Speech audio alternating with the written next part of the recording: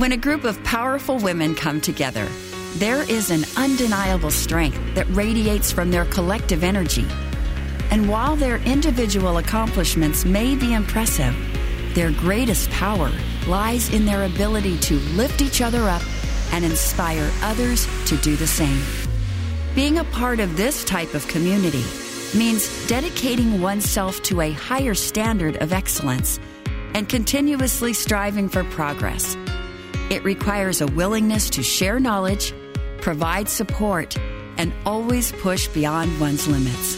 Through acceptance and support, these powerful women empower themselves and encourage others to reach their full potential, creating a ripple effect of success and growth. We are the powerful women.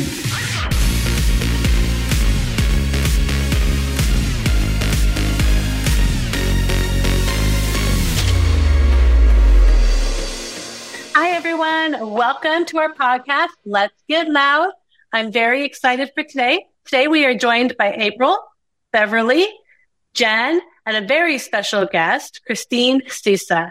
Christine, thank you so much for joining us today and talking about this topic that means a lot to us, specifically around the human trafficking. And I know I'm using that word in a very mild way because there is so much more to it. But would you mind introducing yourself to our audience and really tell us what human trafficking is and the parts that go along with it?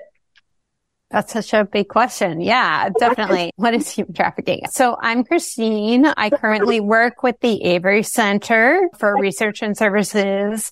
They're based out of Colorado, and I'm based in Los Angeles, California. And I serve with the services team, which serves survivors of human trafficking and survivors of commercial sexual exploitation. And so all that to say, so what is human trafficking?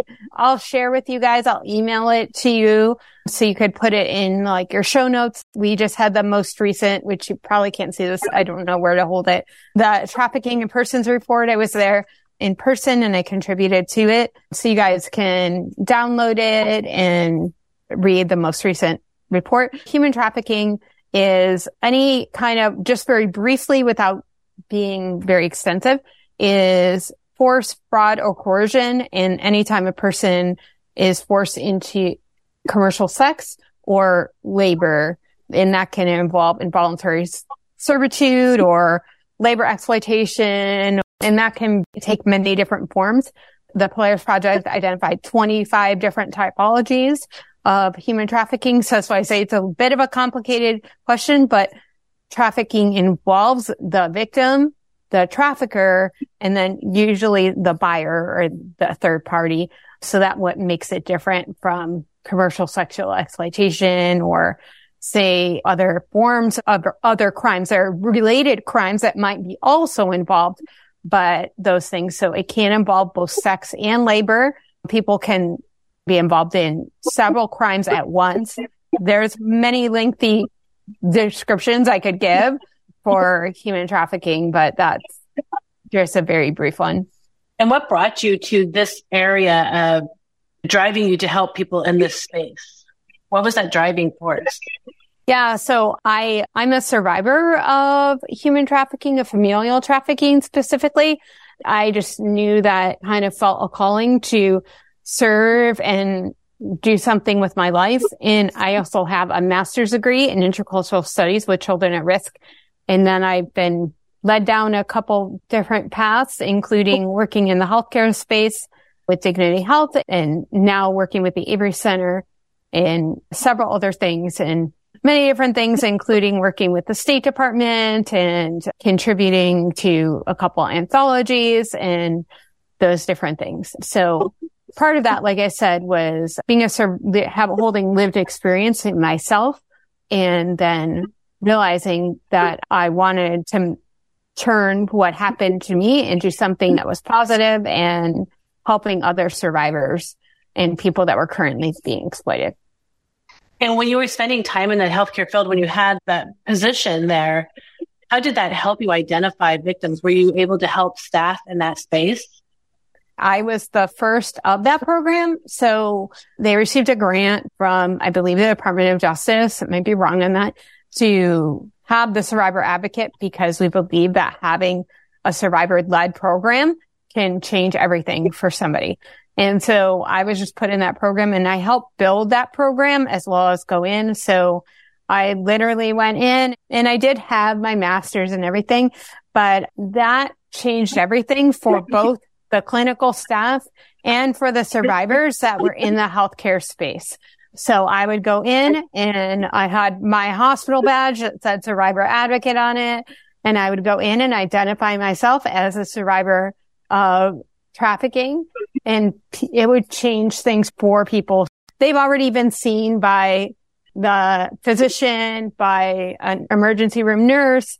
In most cases, they're in the emergency room, and they've sometimes spoken to a social worker, but I don't go in with any of those things. I don't go in and do a screening, a psychological screening on them or anything like that. I am really trying to identify and say, I have been there.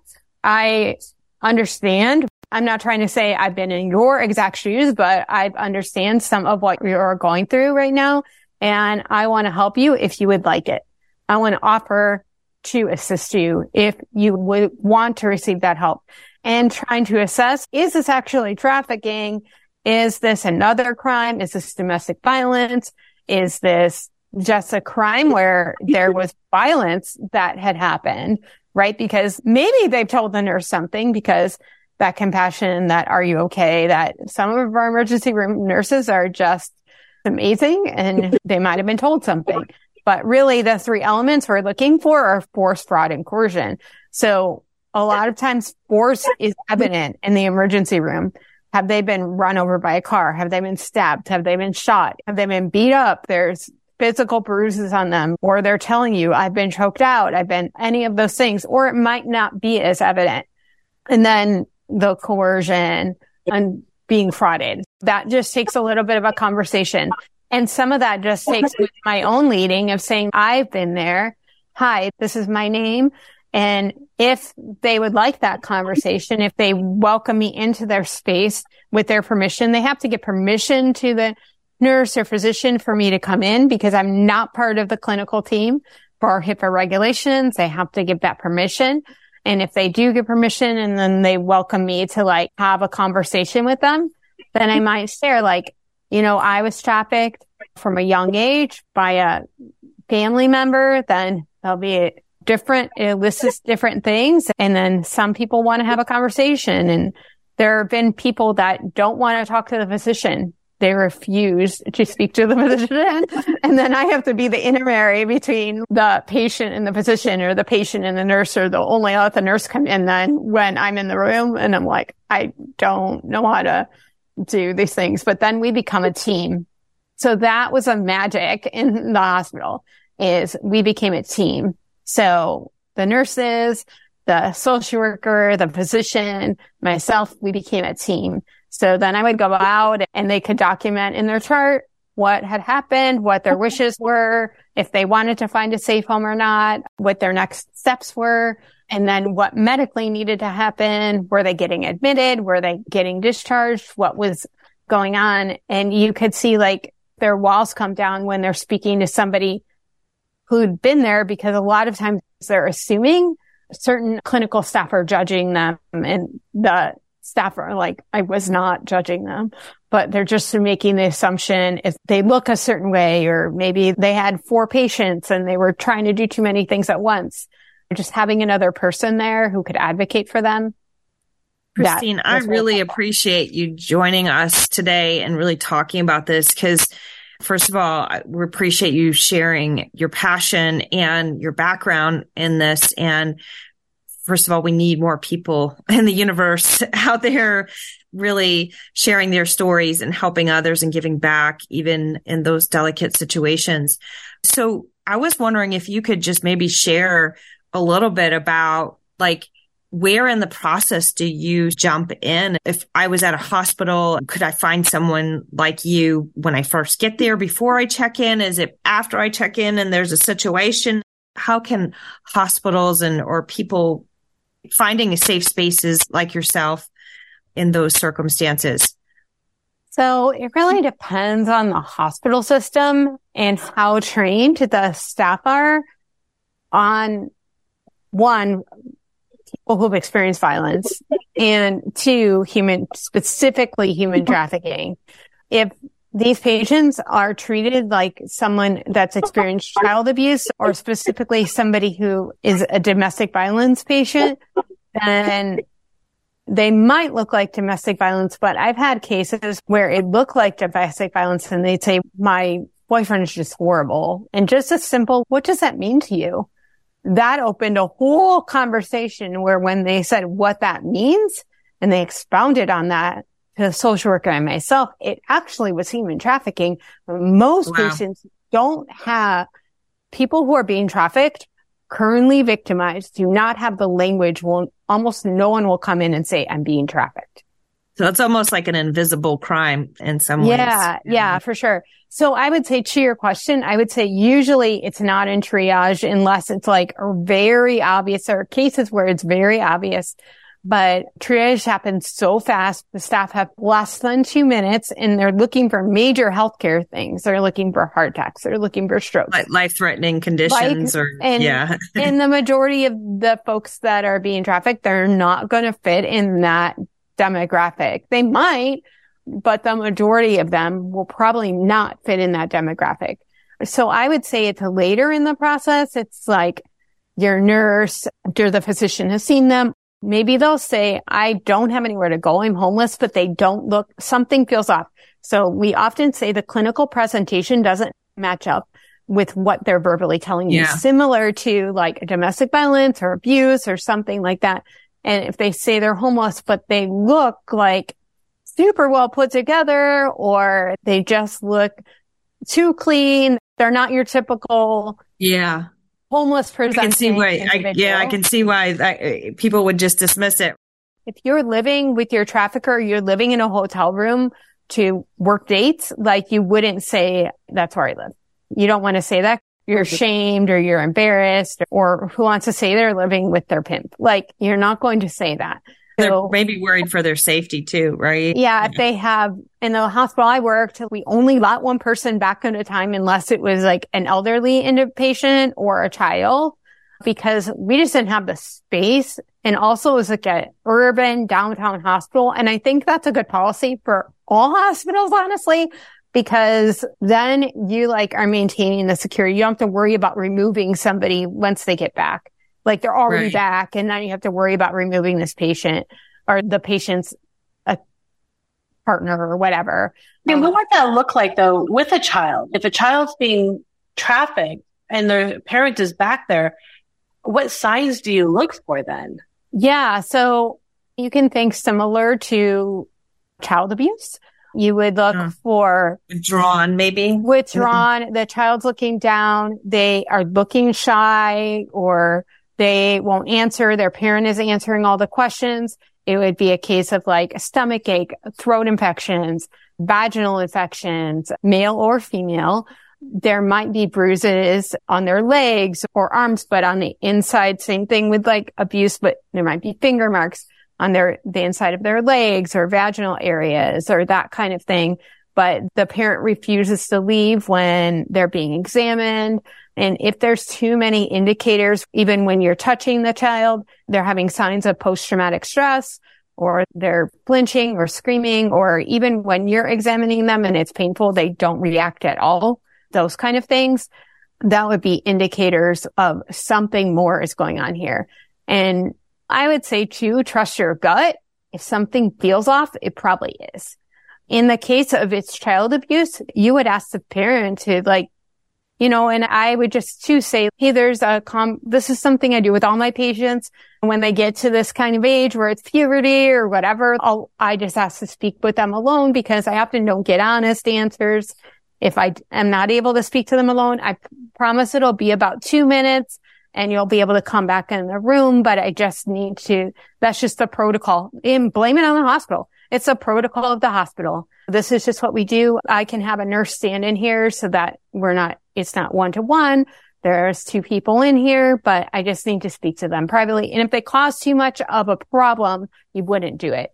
And if you do think the child's being abused, you have significant factors to think that, then you could call DCFS or Department of Children and Families or whatever. Every state, it's called something different. I'm a big fan of saying you need to take the patient for an x-ray. That's fake. Like, it's not a real x-ray. Bringing that to x-ray room. There's rays in here. There's x-rays in here. I can't bring a person in that's not being x-rayed. And that's your place to like SM. If you're being hurt or something bad is happening to you, tell me right now because I can get you help.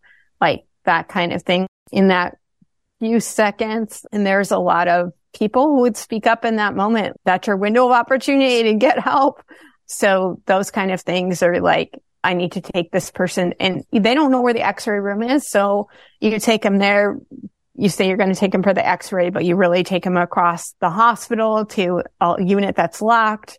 And if you really think they're in danger, like they don't really know where it is. You take them to the NICU or the PICU or wherever, and they don't really know. And I know that would cause some red flags. But if you think their child is really in danger and the child's telling you like they need help, you're not kidnapping the child. They're just in another area of the hospital. And you're just waiting for DCFS to arrive at that point. But you would have to see significant indicators because familial trafficking often happens when they're young, 4, 5, 6 years old, something like that. And you would see a child shut down. You would see those bruising. You would see the throat infections. You would see infections in the mouth. You would see bruising. You would see a kid completely shut down and not being able to communicate because their parent wouldn't let them. And that is a tricky area. 40% of survivors report being familial trafficked. Pretty high statistic. Yeah. Yeah. Being trafficked by a family member or parent, foster parent, something like that. And I'm like one person who's always talking about it, but very few people do talk about it. It's all very helpful information. What about adults? Yeah. What would you say?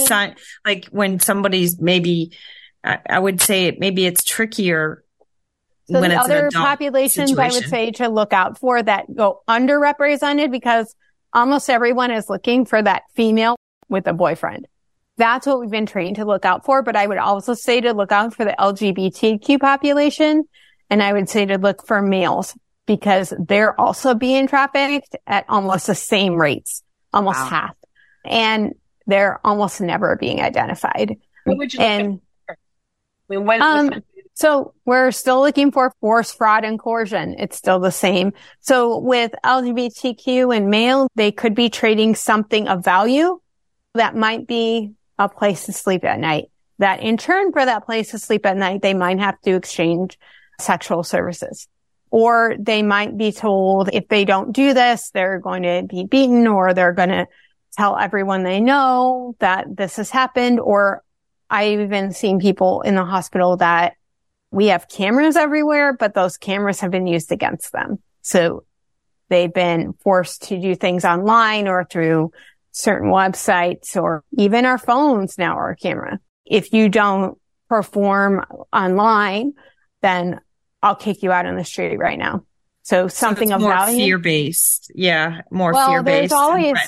There's always a element of fear, and force can be used. So like a question I often asked was like, what would happen if you didn't do this? If you didn't comply, if you said no, if you said you weren't feeling well?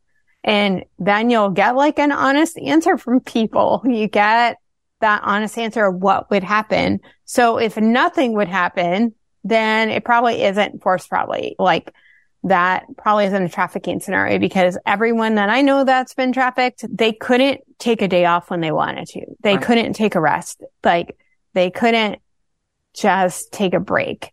They had to work, or like response I've gotten from people have been like, I'd get the shit beat out of me. And sorry, this just went not rated J, but I've had paramedics tell charge nurses to call me when they started catching on, because when we've had people like thrown out of our trauma zones and run over by a car when they basically didn't comply and they just decided to run them over. And they were or dumped on the emergency room door naked, like nearly dead.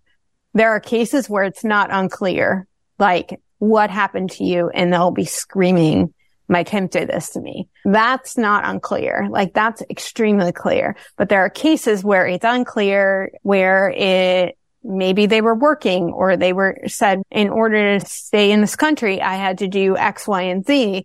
And I have a contract. You have to let me go. And there are times people are very sick. I had a physician once pull me over in what was like our urgent side, like our quicker side. And she said, you have to see this. And I said, I don't know what I'm looking for. And then, the person was very sick. The patient didn't know he was sick, but because they hadn't been able to access care, probably when they were feeling ill, we're told to go in when we're not. We have many days when we have some sort of symptoms, and this person wasn't able to. The doctor was just showing me the white blood cell count. This is what the normal number is.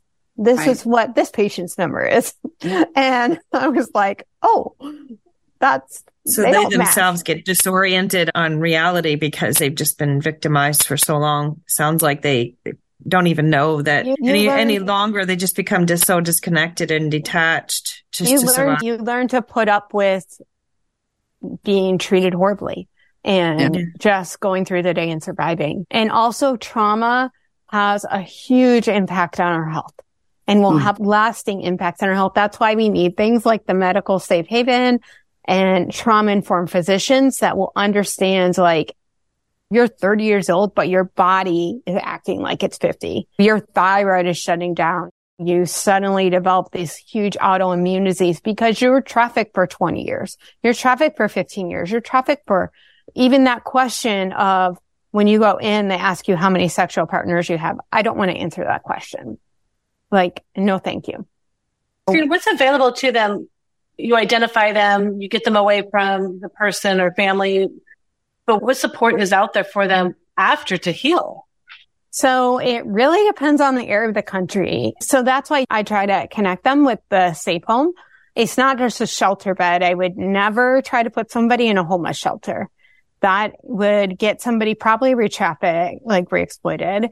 Emergency program, that is at least a 30-day program. And that's minimal. That's like basically stopping you from your head spinning. And then trying to connect that person with a long-term program, at least a 2-year program.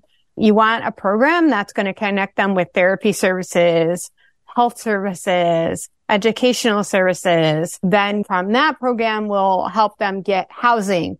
Since this program is going to be spread out throughout the country, it's really hard to say, but Polaris is a national hotline, and they can help. On their website, they have a vetting of programs throughout the country, and another one, a Safe House Project, and they have vetted safe houses throughout the country. And there are a couple others that do that work. They have done the work of kind of finding out if a safe house is good or not. Have they trauma-informed care? Do their staff get background checked? So in certain areas, there are more programs than if you're looking at like the rural Midwest is going to have almost nothing. And then certain areas like larger cities throughout the United States, you're looking at a large city, it probably has more resources available in almost every large city. But your smaller cities and definitely your rural areas are not going to have very much. It depends on the individual. They may want to leave the area they're in because 1, it may be triggering, and 2, they may be afraid that their trafficker will find them in the area they're in. So they may say, I want to leave this area. I can't be here and it's unsafe for me to be here.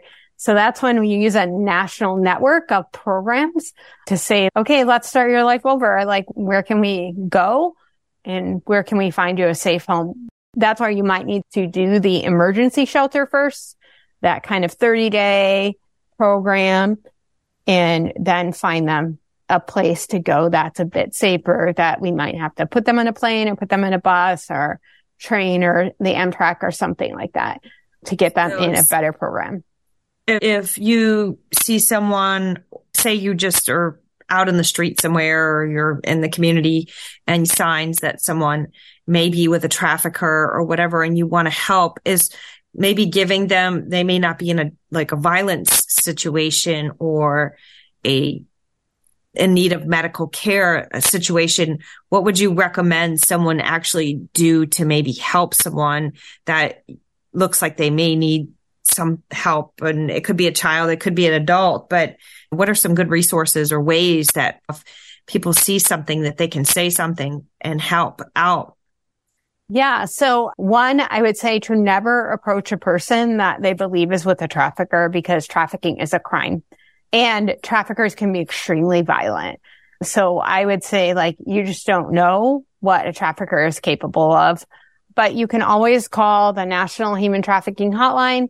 You can also call, if you believe that person is in imminent danger, I would always say to call 911 and say you're reporting an incident of trafficking or whatever you see happening, because you don't want it to get involved in that situation, especially if you're not law enforcement, you're not trained in this.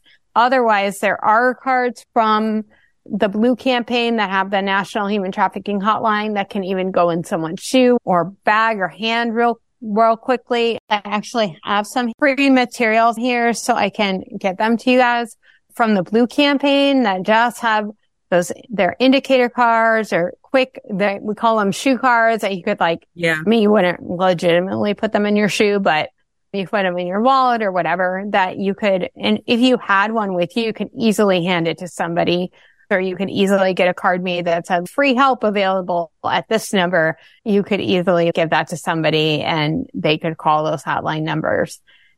Jen, do you have any questions? No, this is all really great information. I love hearing about all this. I really appreciate you being here and talking to us. Yeah, of course. I do have another question. I watched these. I've been looking at the statistics, and a lot of these people are identified for trafficking. They're identified for causing harm, but they don't get prosecuted. Oh, you mean the traffickers? Yeah. Is that because their victims are too scared to report and place that report? What is behind that, or what could be behind that? It's a lot of reasons. For one, there has to be enough evidence for them to prosecute. So it's like the whole judicial process, right? So there might be a crime that occurred. And so let me back up. Unless the crime crossed state lines and the perpetrator, the trafficker, trafficked the same individual across state lines, it can't be or they trafficked a huge amount of people, won't be a federal crime. And then the way things are prosecuted differ by state. So if you're trafficked there's a trafficker in California, that may be prosecuted differently than if you're trafficked in Ohio or wherever, West Virginia or wherever. The laws differ, even though it's the same crime. So I'll start there. Then things such as with sex trafficking per se, if someone's a minor, that's a certain penalty. And in some crimes, there'll be a certain amount, and they have to have evidence and be able to prove that person actually trafficked that person. However, the evidence is proved.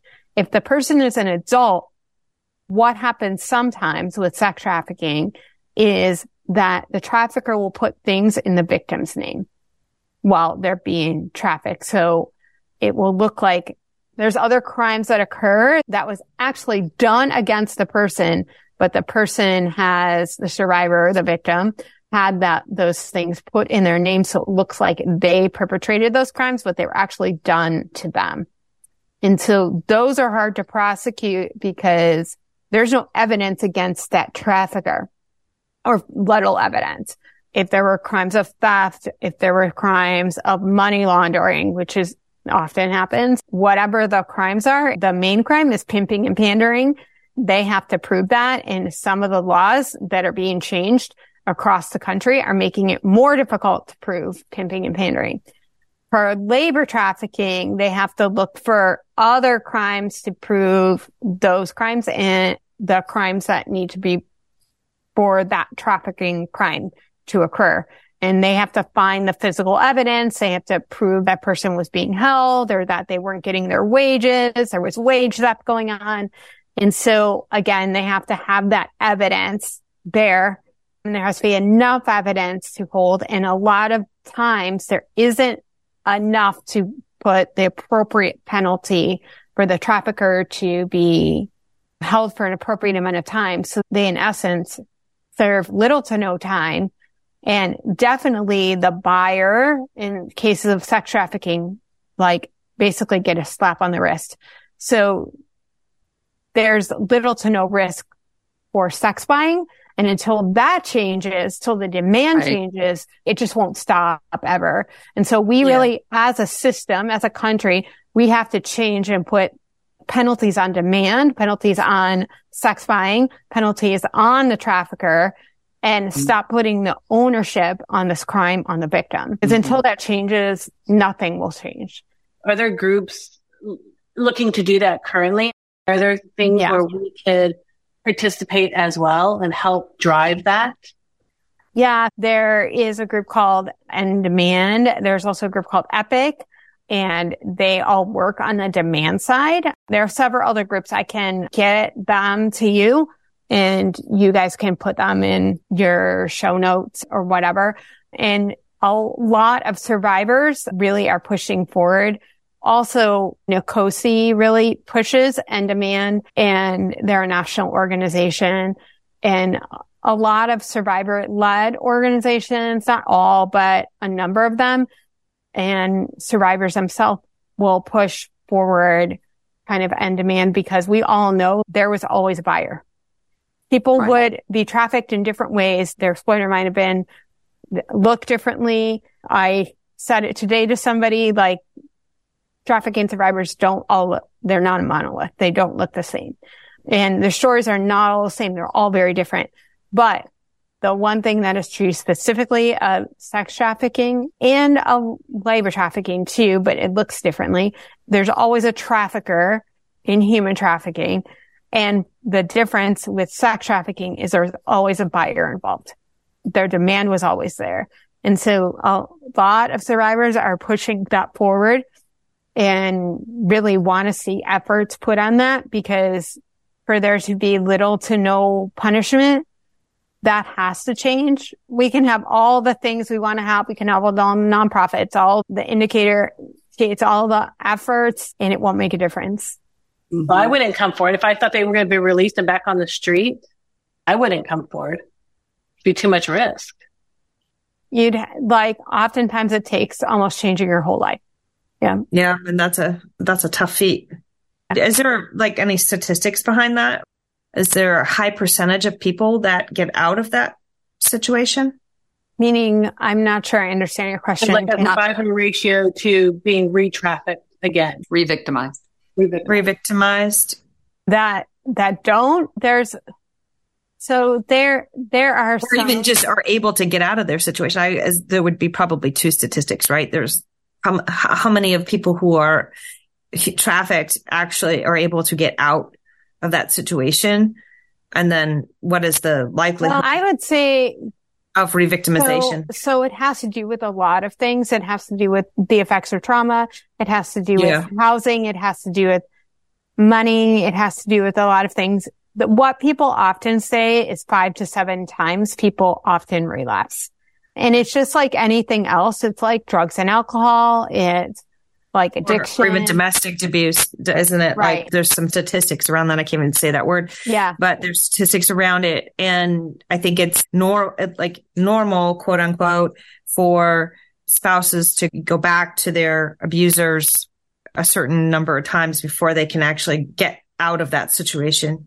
It also depends too on if you have supportive people in your life. If the only person you ever felt like that cared about you is the person who trafficked you, and when you're stable, but it's almost like you're on one of the, a balancing ball, and then something happens and you tilt off, and the only person that you have to call when something goes wrong, like you get in a car accident, whatever, is that person who trafficked you, and you don't have other supportive people.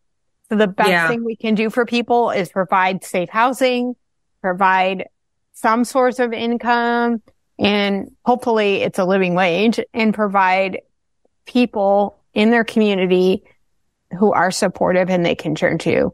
And for a lot of people, we call that a family of choice, because it may not be and it often is not their biological family. Yeah. It would be their biological family, but it may not be their biological family. So choose your top 5. Surround yourself with your top 5. Yeah, for sure. Anything else for Christine, you guys? I feel like we could talk about this all day. I don't have any more questions, but it's definitely a hot topic. I appreciate all that you do, truly, and your wealth of knowledge and how you're striving to educate everyone around you. Now that we know more, we spread the news. And I think that to know those numbers, especially the tip lines and that sort of thing, and to step in, everyone can call a tip line and step in and do something. The only way we're going to affect change. Yeah. And for those who are listening, Polaris Project has a great basic 101 training. If you don't know anything about human trafficking, if you have some basic knowledge, it's probably maybe not what you want to do. But if you need a basic training, and then if you get on some of these listservs, there's always somebody doing a webinar. I get a lot of them in my inbox every day. But if you are looking for like, where do I even start?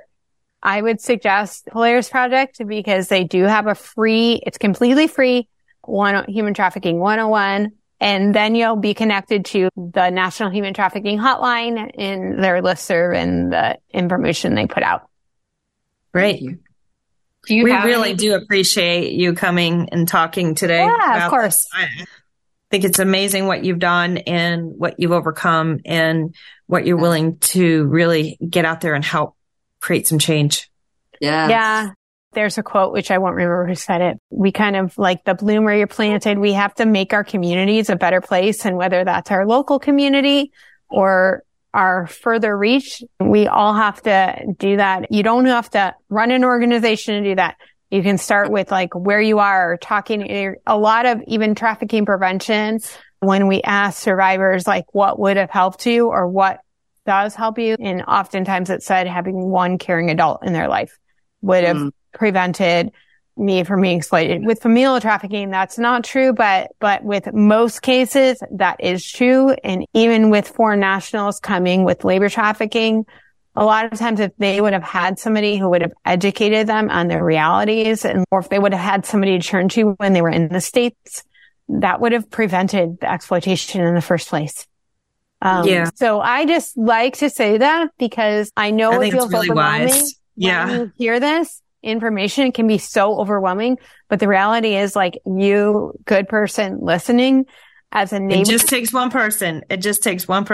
Just be a friend to the kids in your neighborhood. Be a friend to those people at the folks at your church or the community group you belong to or the sewing club you go to or whatever. Wherever you are, just be the reason someone smiles today. Yeah, totally. Yeah. Volunteer at an organization like that doesn't have to be trafficking. Just do something to help out your neighborhood, get to know people in your neighborhood or your community, wherever you are, even if it's a big city. Because the one thing people say more than anything is that they're lonely. So get to know some folks and help out. So like that would be the best thing you could do and to prevent people being trafficked. Jen, were you going to say something? Yeah. I was just going to ask like what your plans for the future were. Do you have like plans to take this further as far as the work that you've been doing? Yeah. So my dream is, which I don't really know how it's going to happen really, but, there is some things in the works, but it will be like not something that happens super fast, is to start an organization for familial trafficking survivors, to be like a two-pronged, to do training and develop materials because there's almost nothing out there, and to provide services, mentoring services, and even local services like events and community events. There's no programs anywhere that I'm aware of that agencies that are specifically for familial trafficking. So that is something that I hope to do. And like I have in the works a little bit now. I think that's amazing. Let us know how we can support you. Yeah, I would love to. Yeah. And I can't say enough. Do it online. If there's not one anywhere, be the one. And Yeah. Seriously, you have a great vision and we're here to support. Thank you.